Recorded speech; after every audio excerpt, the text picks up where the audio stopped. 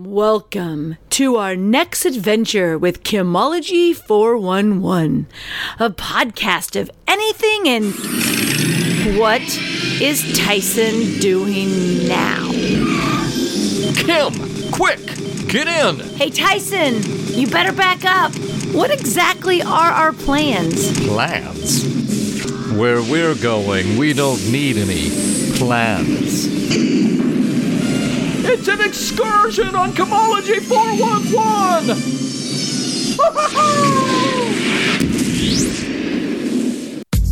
Hi everyone and welcome to Excursion for episode 22. Now Tyson had something he wanted to extend on his Tyson Quick Hits, so we've come over here to an excursion so we can actually do it a little bit separate because episode 22, like every other episode, went a little too long, so. We just want you to be able to get your treadmill time in is all. Exactly. So we had mentioned in Quick Hits a Nazi that was actually really high in the hierarchy of the Third Reich, and yet we don't know about him. And the reasoning for this being timely at the time is because a book has come out not long about him. And the book is called The Hidden Nazi, The Untold Story of America's Deal with the Devil. And it's by a guy named Reuter, R-E-U-T-E-R, but that title will get you there. And this guy's name is Hans Kammler. Super interesting. So you've heard of Himmler. You've heard of guys like, hold on just a second. Who's the guy who was the butcher of, give me just a second. Of course, you've heard of Hitler, but I was thinking of Klaus Barbie. Remember him? And then another guy. Anyway, we've heard of quite a few of the infamous Nazis, some of which, right. And this one you have not heard about. And he was probably the biggest Nazi to be totally kind of not talked about. And so his name is Hans Kammler. And it's very interesting because this guy, this Hans Kammler, ended up being an early joiner of the Nazi Party.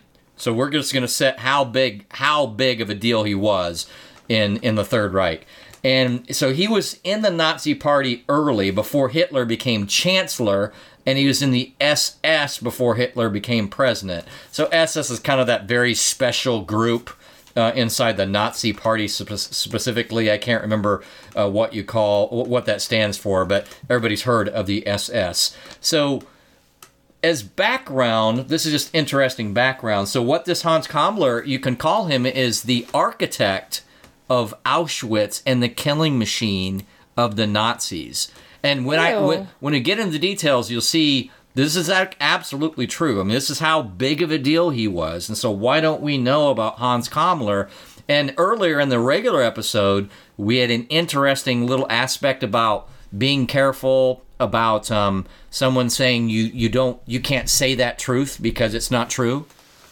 Now, you're looking up, it's my name. Schutzstaffel. That's my name. That's what the SS stands for. Major paramilitary organization. So it's more closely associated with the Nazi Party per se, as opposed to just Germany.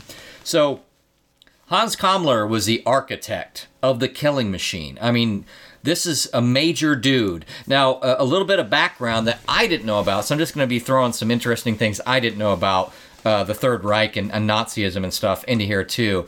Did you know that at first all those various camps that became Auschwitz and the like were initially makeshift prisons for political enemies?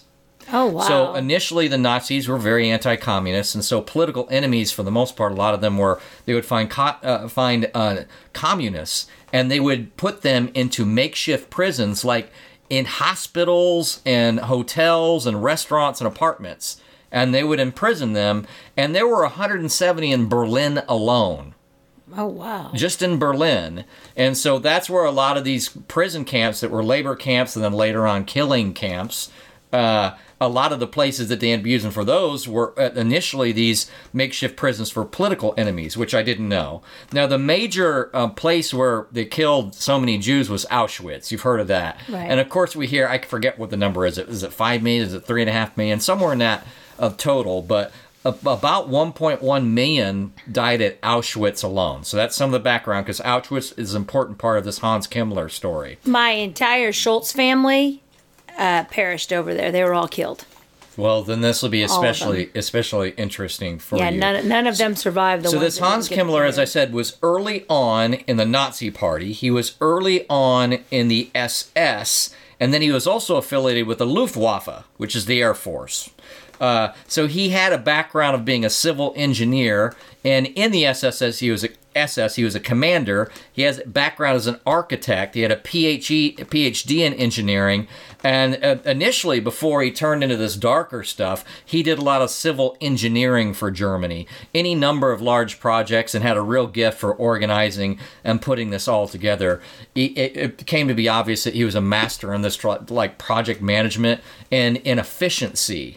So with all this background of his early adopter of all this stuff, he had a lot of cachet, with some of the later stuff, because he had his real creds, a lot of credibility for joining this stuff so early. He was even affiliated with the Luftwaffe, which is like the Air Force. Right. But interestingly, and I didn't know this, so this is just another historical thing, in World War I, Hitler at least, and I think maybe a lot of Germans, blamed the German army. Hitler especially didn't like the German army, but he had an affiliation. It was more of his thing. Hitler was the architect behind the Luftwaffe, which is the Air Force. So he liked the Luftwaffe more. And again, Kammler was in the Luftwaffe. So he has all this, credibility, this guy. So that's the background of it. In September of 41, Kammler, again, his name is Hans Kammler, Kammler, signs an order identifying Auschwitz as a place for killing, so a killing camp. Now, interestingly enough, this is how fundamental this guy was in the whole movement. This is like several months. So this is September 41. In January of 42, they had this famous conference called the Wannsee Conference or something, named after where it happened. That's where the Germans came up with the final solution, officially in January. But there's documentation through this author and his research team that looked for these things for years, through Freedom of Information Acts, that 5 months before, this guy is signing about Auschwitz, and this is going to be our camp, and this is what we're going to do with it. And as regards the efficiency and the project management, this Kammler said, hey, Auschwitz is not very far from a river. It's not very far from an existing labor camp, which, remember, I said some of those camps already existed, yeah. And the political prisoner, and it's right along a railroad site. So he identified that, and part of the idea was the labor camp was only 1.5 miles away, so the healthy people could still walk to the labor camp. The people who are not healthy, like the elderly, the infirm, or even they weren't just good labor camp material, like they were the women or the children. Right. It happened. But this guy did not have the mind for seeing humans as humans. He saw him as he was a project manager, and he tried to make things efficient. Well, the labor camp was 1.5 miles away. He's the one who put the ones they were going to kill at the facilities right at the railroad. So think, just purely for efficiency, that was his decision. Now, the areas where they were keeping, I think this was mostly the labor camp folks, but maybe it was also the ones they were going to kill. But the labor camp folks, originally the plan said the buildings will be brick, where we're just housing the labor camp prisoners. And he said, no, we're not going to do brick. We're going to do like wood. It's more like a horse stable. So as bad as things were, and they weren't eating enough and all this, they also didn't even have the, protection from the weather. Now, worse than, and they found this guy's name on a document where somebody made a design document that said this building can hold up to 550 people. And he said, no, cross it out. Make that 774. So as inhumane as those were, he made it 50% more people in the same buildings. This author said that, ironically, the amount of cubic room that they had in those, whether it was meant or not, was basically the size of a coffin. Now, I don't know if that means floor or if it means just standing up. But they were really, really, really crowded. The per person was basically the size of a coffin. So he built that. Oh, the other thing about how he did it was that first of all, he built both the killing camp and the labor camp. And when we picked that area where I said there was an existing camp, before it even really turned into a major place, he doubled the size, then he doubled it again, and then he doubled it again. Now, as far as him engineering this thing, one of the things that they did with the gas chambers is he said, put that in the basement. Probably because they wouldn't want the gas to escape, the ground would be there. Right. And right next to it, this guy's the one who engineered the whole thing. He even had an engineering office, right on, established an architectural office right at Auschwitz to make sure his plans were brought through. So right next to it, they put an elevator. This is this guy's idea. He was the master of efficiency. He didn't care that they were humans. So this is how big of a deal this guy is. An elevator right next to the gas chambers. And the elevator is where you would just put the victims and take them up immediately to the crematorium. That's the type of efficiency that we're talking about. And oh, by the way, he traveled over Europe to understand what the best gas might be for, or how he might go about this before he made his decision on whatever that a gas was. I can't think of it right now. But I didn't know this. It took 15 to 30 minutes for those people to die. With the gas. And can you imagine? Because it's not just you. It's like however many dozens and hundreds of people in there. So, yeah, he established that an architectural office to make sure that those plans were carried out. In the final days of the war, it's possible he was top 2 in the hierarchy, because he had Himmler was the big guy in the SS, and that person we've heard of, I don't know if he's called general or whatever. Well, late in the war, Himmler wants something, and Kammler says no. So in a regular chain of command, that would indicate that if somebody wants, especially for an airplane part or something like that, if you get to say no to someone that high up the command, then you must be pretty high up in command yourself. And in fact, even officially, he was the highest possible rank in the SS, except for Reichsfuhrer, which is what Himmler was. So both an official rank and unofficial rank, that's how high he was. Like, you're talking top 5 Nazis. Right. Top 5 Nazis. And also, the other interesting thing about him was that, does V2 mean anything to you? Those were the rockets that the Germans launched onto London, killing untold numbers of people. And also, they launched it onto another area of England, and I can't think of that right now, and then also into a part of Belgium. So those rockets were a major part of what killed a lot of people, and just destroyed the cities. Well, what the SS would do, because you'd think, well, the rockets should be a part of the Luftwaffe, right? It's a flying thing, Air Force. So supposedly what the SS would do with Kammler and Himmler as a part of it, they would identify potentially important programs and people, and they would then give them a rank in the SS, and through that, they would then control that program. So that's why the SS, instead of the Luftwaffe, had control of these rockets. And after he did, again, this is how huge he was. The V2 rocket program was one of their most important programs. As soon as they brought it in, he became responsible for continued development of it. So what had happened is there was one decent launch of it. And at some point, they heard about that and said, we got to bring this into the SS.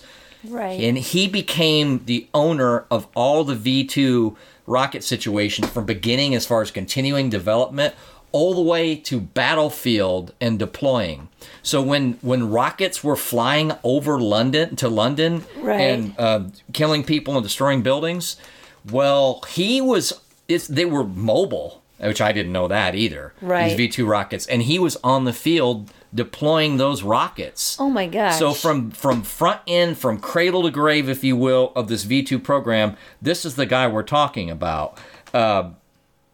What else? Oh, and the other thing too is that when they brought that into the SS, this V2 rocket program, which was so important, then he also was in charge of the entire rocket team. We're talking hundreds of scientists. Have you heard of Operation Paperclip? No. Okay, well, I have not. Operation Paperclip is where the Americans just took a bunch of Nazi scientists. They didn't punish them because they wanted them. So, and they became American citizens and so on and so forth. And one of them was a guy named Werner von Braun. Have you heard of that name? I think so. So Werner von Braun became almost like a scientist celebrity in America, supposedly helping kind of help us with ICBMs and those types of missiles. He was a Nazi scientist. To tell you, and he became probably the most famous scientist when it comes to rockets in the United States. He became a part of NASA. So a Nazi got to run NASA. Nazi NASA. Anyway, you know who his boss was in Germany? Hans Kammler. Oh, wow. Hans Kammler was his boss, and there were some 200 scientists. So Werner von Braun was important, and then he also had a guy who, with another name, who, when he came over here through Operation Paperclip, where they just let a bunch of Nazis come in and say, "Hey, you'll be all right. You'll be all right. You be an American. You're smart enough. We don't care about all your Nazi and your killing of Jews and stuff." Yeah, no. Which makes you wonder whether or not the Jews weren't a little bit irritated by all the Nazi scientists we took on. One would wonder. But there's another guy who was big in the V2s, an important scientist. He became I can't remember if he just led the company, but big in Bell Helicopter. So he ran that company or something like that. Another interesting side effect on this particular interview, because I'm really just paraphrasing an interview that was about 2 hours on a show that I listened to, but it was so important. I mean, so interesting. I thought I'd bring up some of these things. Nuclear research at the end of the war, the Americans said, the Germans weren't very close with on their nuclear stuff. No, they were. I mean, well, no. What this researcher says is we don't really know that they weren't. So there's a couple ways that we came to the conclusion that, they weren't very close. We're sure they weren't very close. Remember, they were working with a V2 rocket, which is already pretty advanced. And they also had some rocket called America with a K. Right. And the idea of that rocket was that it could get to the East Coast. And so, as to the idea, don't worry, they weren't very close. There's a couple things. They had some prisoner camp where they kept the scientists as they were debriefing them, interrogating them, and stuff like that. And they had microphones.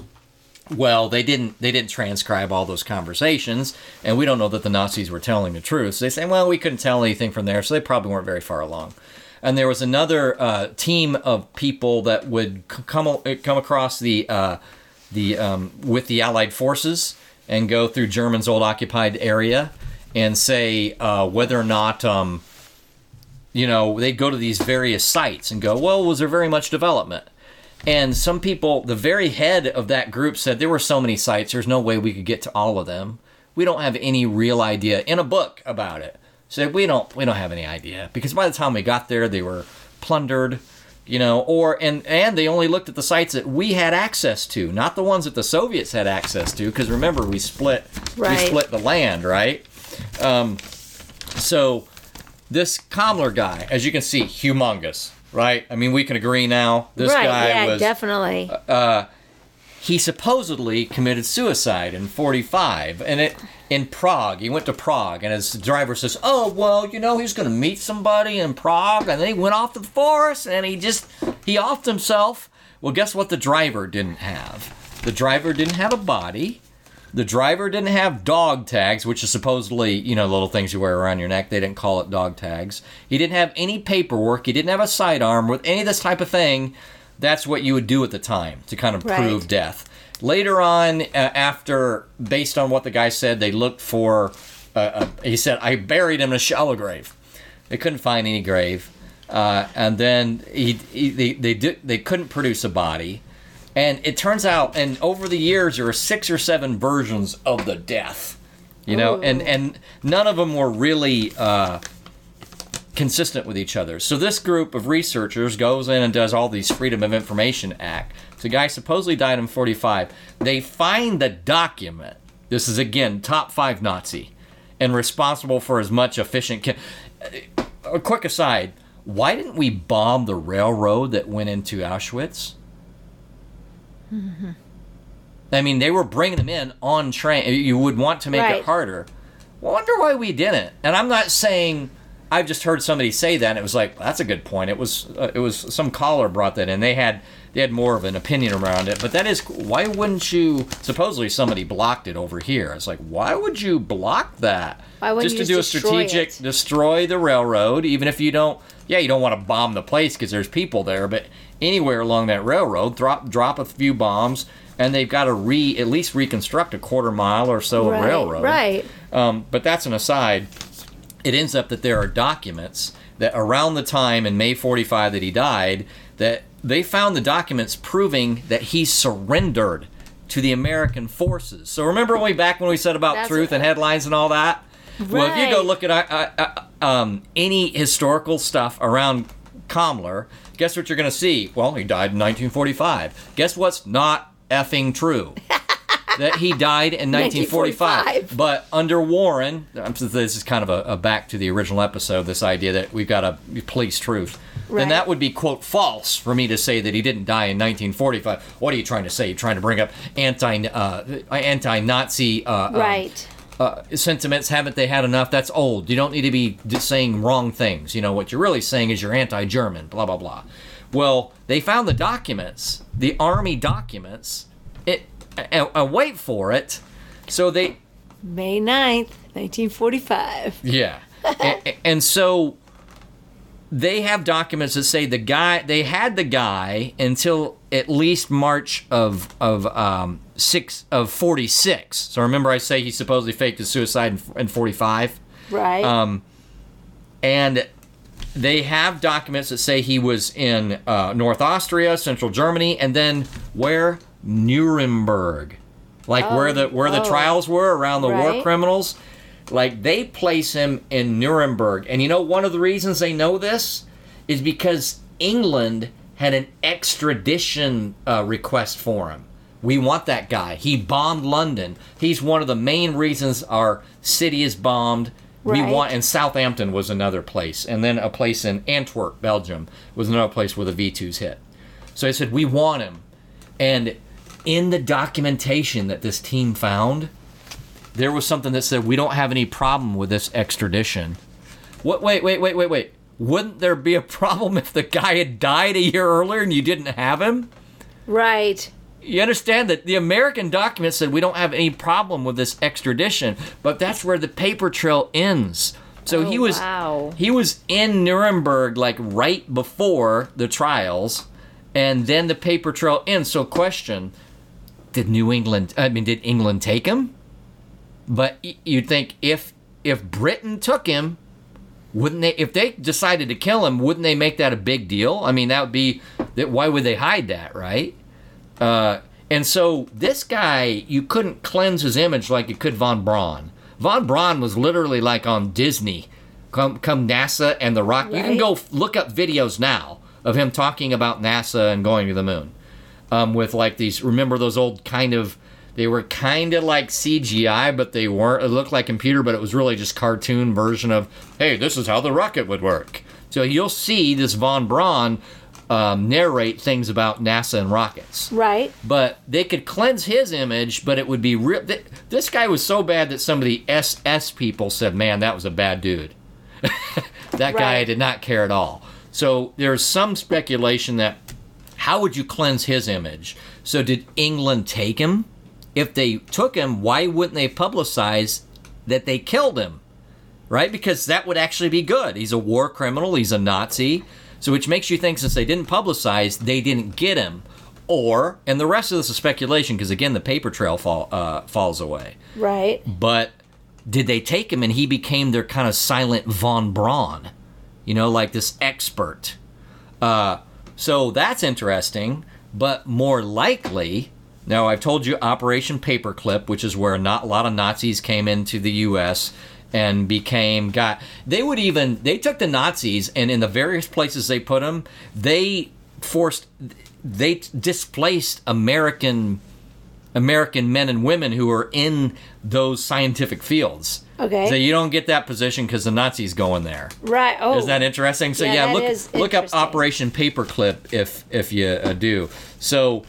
The interesting thing about Kammler is he moved his rocket team at least twice, and what he seemed to be doing was trying to set up a play as a Nazi to hand over his rocket team to the Americans. Oh, okay. He moved his rocket team once, and then where he moved it ended up being where the Soviets, because some of this was after the German part of the war finished, because remember the German part of the war finished before the Japanese part of the war did? Right, yep. So then the Soviets are coming in that area, and he moves to another area, and then we have the Yalta Conference. And if the Yalta Conference is where, hey, the whole Cold War, Berlin Wall and all that, like who gets what part of what Germany just did. And then upon moving his team once or a second time, the Yalta Conference reveals that guess what territories he's going to be in now? Soviet territory. Oh, wow. So he moves one more time, and he moves to I think Bavaria. And when he does move, then sometime in there, von Braun gets interrogated. And first of all, we know that they got him, remember, because of the document. We know that the American forces got him. So now the question is, what did they do with him? Well, we know at that time when he got him, we got the whole rocket team, including von Braun. So the reason we got von Braun was because of Kammler moving his rocket team around. Right. So then the question becomes, did he make a deal? Is that why he never got in trouble and we don't know about him? Did he make a big deal? Because those 200 rocket scientists were important for us in the Cold War. Right.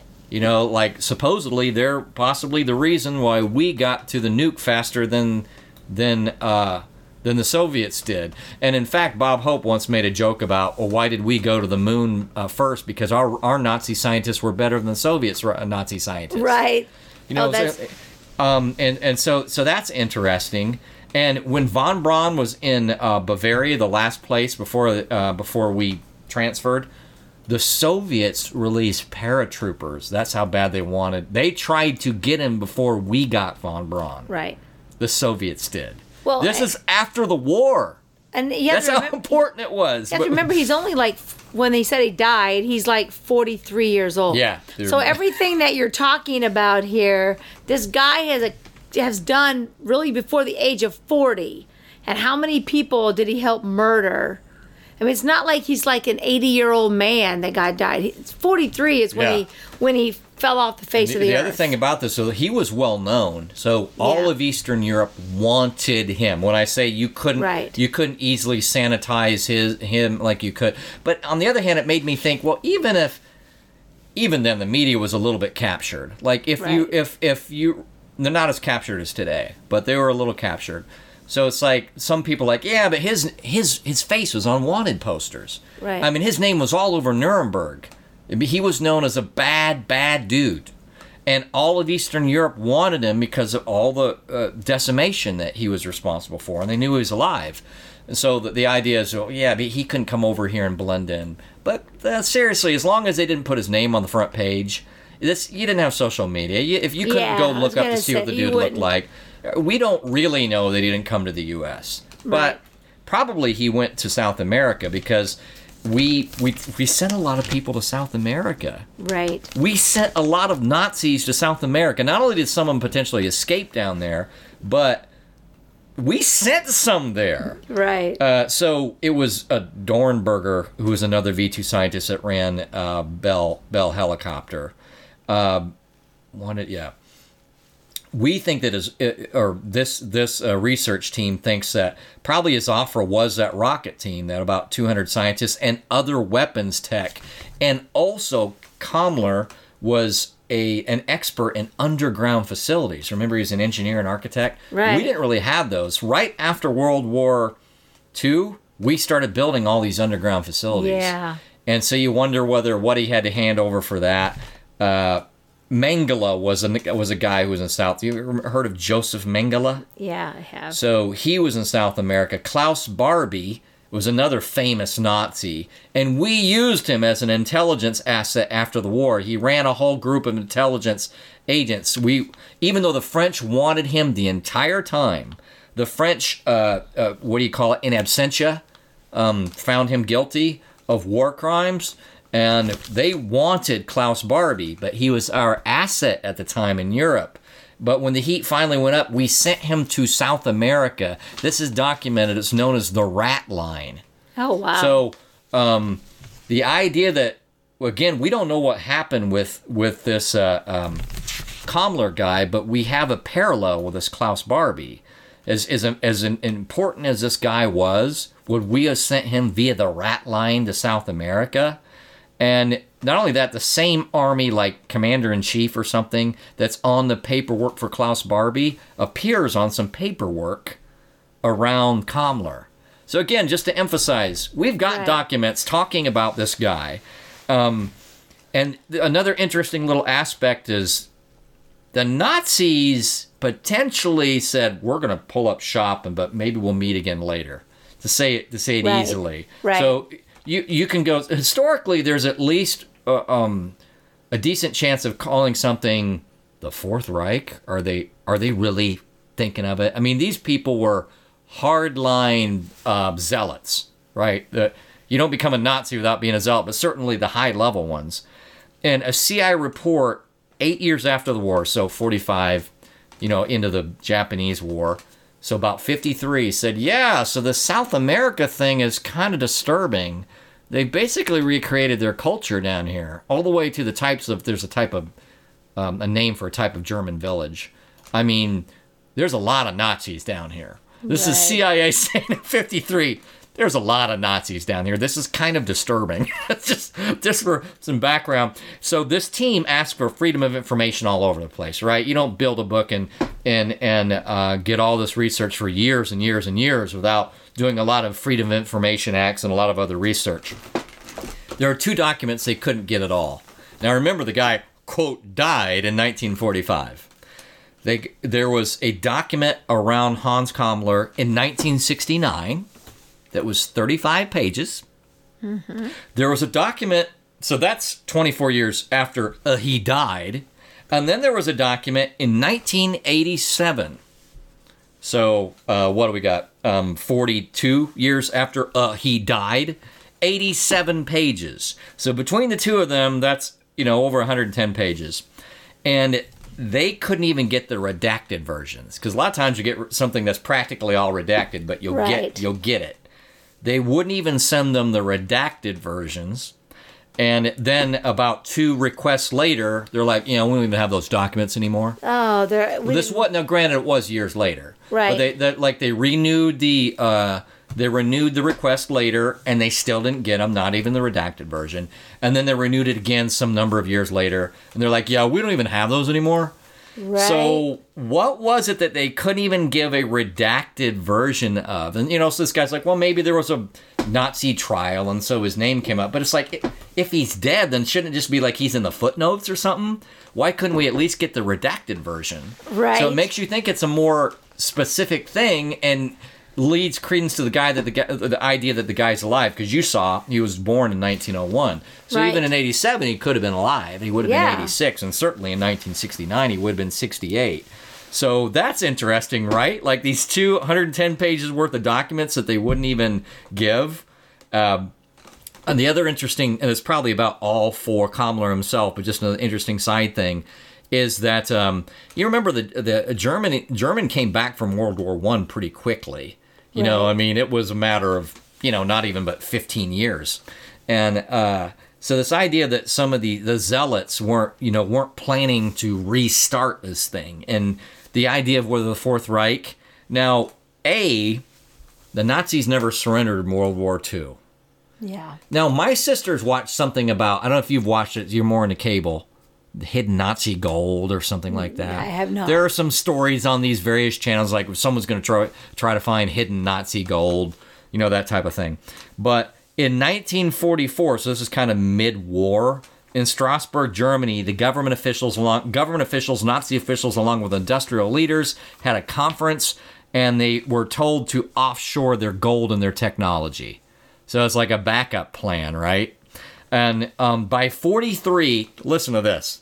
By 1943, Germany had exported more gold, just taking it offshore, taking it to other countries, than they had at the start of the war. So it just leaves open that possibility that hey, we'll meet again later. Let's just work this. We'll just work this in another way. So we really think it's probably more about potentially safe passage. The other thing, and I didn't take notes on this, but he had things to offer, like they had these triggers. You had to have a very specific trigger for nuclear. This kind of goes back to the idea of whether they were very advanced as far as the nuclear stuff. But there were some things like that he potentially delivered more than just the rocket team, like technology, like radar. More advanced radar than we'd have, a nuclear trigger, because that was something we were short on, was the trigger. Right. And other things like that, where he potentially delivered this German technology, like via submarine or things like that. But anyway, that's kind of the story of Hans Kammler.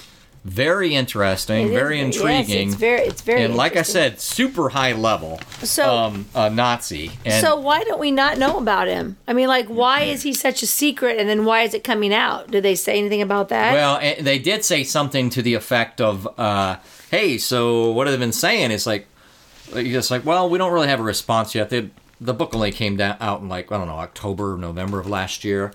So we don't really have a response per se as far as, is anybody like kind of mad at you for bringing this out? It's like, we feel like we're well documented, and you know, some of it's kind of theoretical after 45, but some other things kind of fit together and probably make sense. So we definitely put out what we think probably happened and this type of stuff. But why it wasn't more known? I just really think it's like we said, it's the guy made Wernher von Braun look like an ice cream man.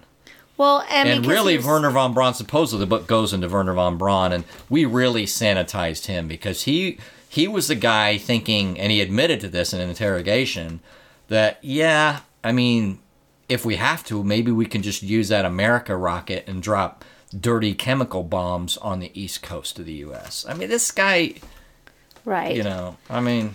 But what I'm just saying is, like, Kammler, like, nobody ever heard of him. And he's like one of the top 5 guys of something that we've had movie after movie after movie made and talked about and stuff like that, which just makes me think that if he was captured and he was brought over here, over here, the reason it wasn't talked about is because it was quiet. Meaning he's now working for us, and so we're not over in Germany, so we're not listening to their stuff, and they're not going to talk about it. And then they killed him off. It just seems as if it was kind of like a very deep mission, and he died, and then we're not going to bring him up. They were embarrassed because they know that he was captured. They don't want people to know. They don't want their people to know. Supposedly the author's got no blowback yet. But it's one of those things where, well, whatever. I mean, listen, you and I talk about it. Speaking of truth and non-truth, and why I say, listen, the dissidents often they're the ones telling some of the truth more of the time because they're realizing the main narrators are not. Right. You think NBC is going to cover this? I mean, nothing again. I'm not even trying to disrespect them in particular, but sometimes the facts are buried in books where people did research that turns over what the main narrative was for decades. Right. And so part of it can be, that stuff can come out, but nobody's going to talk about it. So some people are going to know, but there's never really going to be any blowback from it. And sometimes a decision is made, and if it was more recent or somebody thought there was something to it, well, good luck, author, with that whole living for another year thing. Right, yeah. But maybe because it just was a slow burn, and they just think, well, that's okay, no one's ever going to pick up much on this. Right. Now, maybe that there's a book now, maybe it will be picked up on more, but it's just like such ancient history, So now, over the next course of 5 years, we'll say, well, Kammler survived, apparently. But even then, if somebody says 1945, mostly that's going to be the narrative, that he died. And someone's going to say, but we don't think he did. They'll act like it's rumor. They'll act like they didn't have fake news. They'll act like they didn't have very good documentation that these people found. Right. That was an American document, and then the British asking for extradition 10 months later. And the Americans saying, yeah, it's okay with us if he extradites, which means he's alive. Right. But someone won't cite those specifics. Oh, that's just rumor. They won't tell you the convincing part, which means it's okay for the information to be out there because it's not emphasized. Well, it'd have to be like a nerd to even know about it, because like if you don't even know about it, and people would be just kind of like, who is it? And then it could even have the opposite effect where they're just like, oh, because they like those kind of spy things. Like, oh, so the story could get picked up to where it gets a little bit bigger. But like I said before, if he was taken by us, they're not going to talk about it. He's been killed. Their media's not going to talk about it. They don't want people to know, like, because then they freak out. Like, the Nazis. Uh-huh. So the Nazi people that he's working with, they find out that he's been taken by us. It's better to kill him off. We are going to keep him quiet so no one knows about it, and he just goes away. If he honestly died, you would know about him because he'd be part of the history book of the one who did this and he did that and he built this, but it wasn't, because it was buried, because there's other stuff probably going on. That's just my philosophy. But remember, the other thing about it is people can always say, and even this author wanted to take this, and maybe that's one of the reasons he hasn't got a lot of blowback yet or anything, but he said, we work with all kinds of people, like the Holocaust Museum. We had to dig, that's which you can imagine. That's an amazing museum. But we haven't even got a response from the he knows the lead researcher there, obviously. Right. But he hasn't got a reaction to the book yet. But remember, you can also just rationalize it. You can say, listen, I don't care how many scientists, but that guy's a different level. Right. We needed to bring him to justice, and we did not. And you hid him from the Jews at Nuremberg, and they deserve justice, and so does the rest of East Europe. But what's the other thing? Yeah, but without him, where would we be? Was that not the right choice? Right, you gotta give or take. What if you had not? I mean, there's his more specific timeline is that he thinks at a specific time, and this is very interesting, in one month, emissaries, I'm just saying kind of representatives on his behalf, met with Americans along with GE. And GE at that time was specifically getting some kind of literally a rocket contract in the U.S.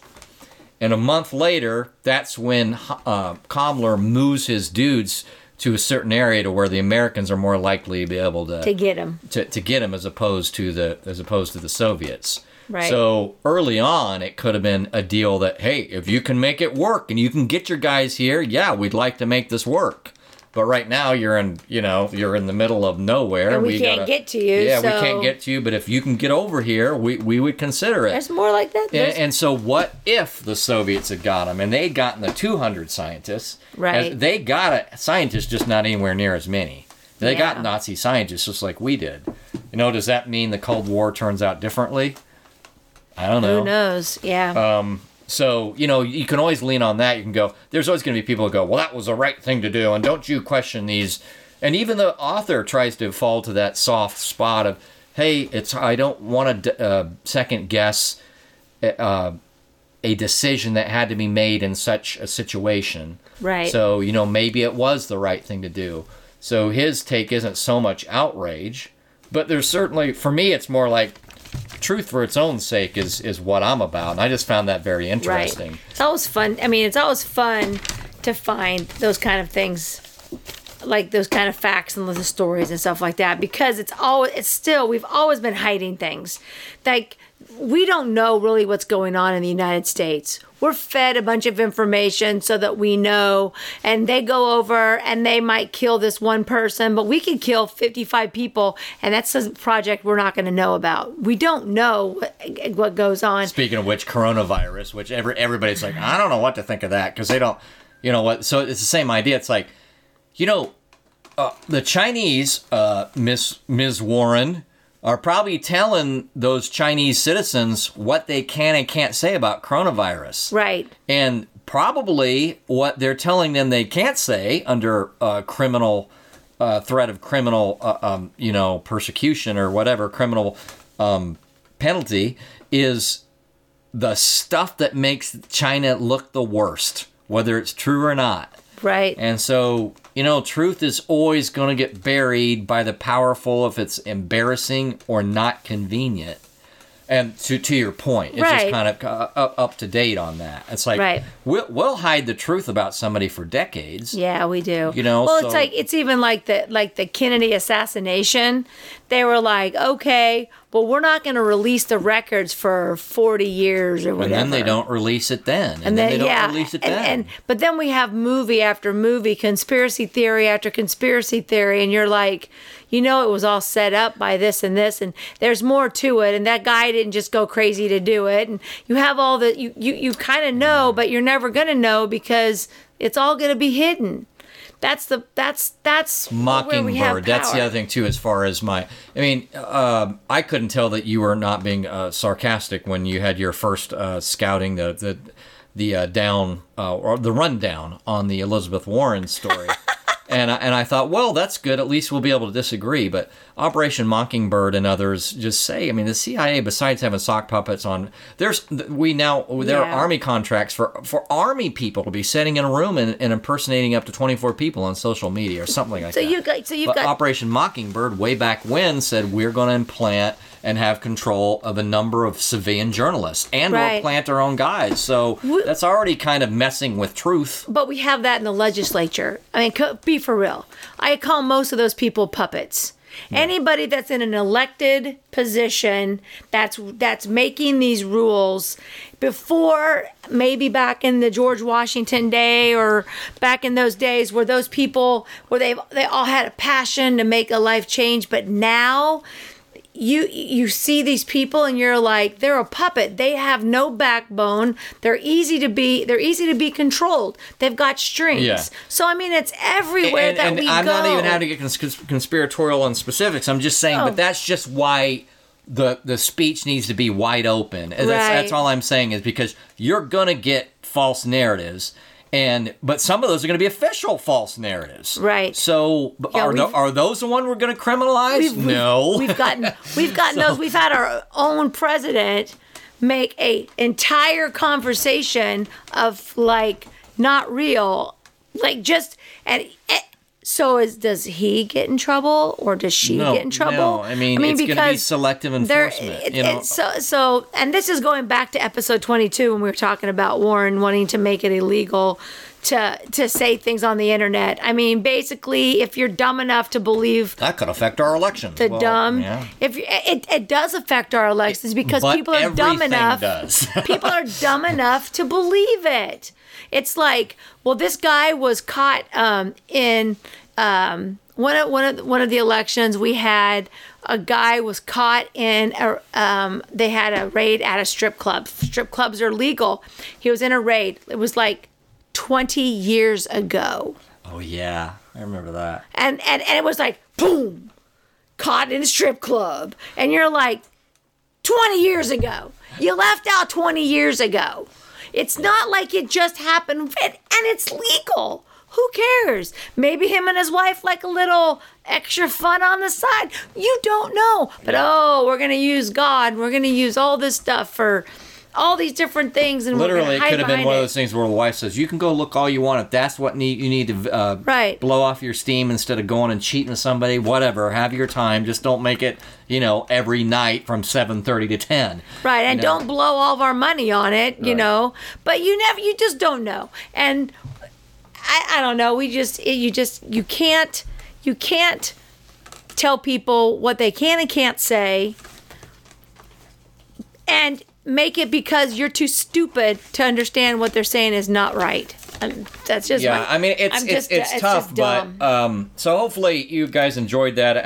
You might have more, and if you go buy the book, I'd be interested what you think.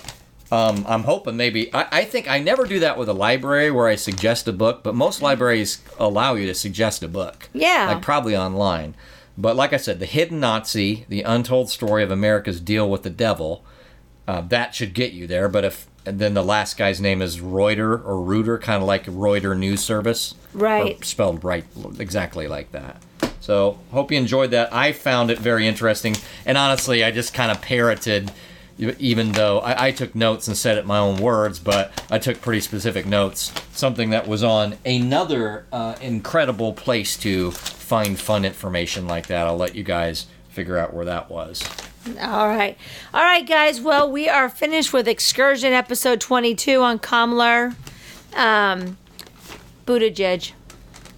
We forgot to mention that. Check you out, Buttigieg. I just had to say it. We're going to mention it in the regular episode 21. I didn't say it. I just wanted to blow it out. I just want to blow your mind. I told her one of the quick hits was just going to see me having you pronounce Buttigieg and see if you correctly Buttigieg. said it. And she said, before I even finished saying it, that would be a quick hit. She said it right away, and I was dumbfounded. Remember, guys, it's like Buddha, Buddha, like the fat Buddha, and then kind of like rhymes with hedge, like you need to trim the hedge, but it's Jedge. It's not booty gig. Booty jig. It's not. Listen, neither one of us have had a booty gig in in quite some while. Not booty call. That's different. That's another booty gig. Booty gig is when you get money for it. Exactly. It's a gig. It's like being in a band but without a booty. I think I might be more likely to vote for him if you just, you know what, guys. I've got an embarrassing detail, but I want to be honest with the American people. The actual pronunciation of my name is Booty Gig. I'd be like, what? And I'm gonna make booty. For you now. And we're gonna have a law that says booty gigs are legal. So glad we finished our very serious topic. We always do that, don't we? Yeah. Well, this is the real us. The Holocaust. It's like, Booty Gig! It's like, these people die. I want to leave you guys on a... It's not even purposeful. Maybe it's like just I think it's because subconscious. It's late. It is always late by the time we finish. We always record these late at night, so we have a day, we work all day, and then we get together, and it's getting to be late, and we get goofy. But so, I like your other pronunciation where you said it for a little bit more like Booty Judge. Booty Judge. You know what? That's for a contest at a club. That's the Booty Judge. Yeah, at least no fees are exchanging hands there. You're just looking and judging. You're just judging. I would do that for free. In fact, I judge booties every day for free. All right, guys. Oh boy. You guys keep taking all your adventures. We'll talk to you soon. Bye.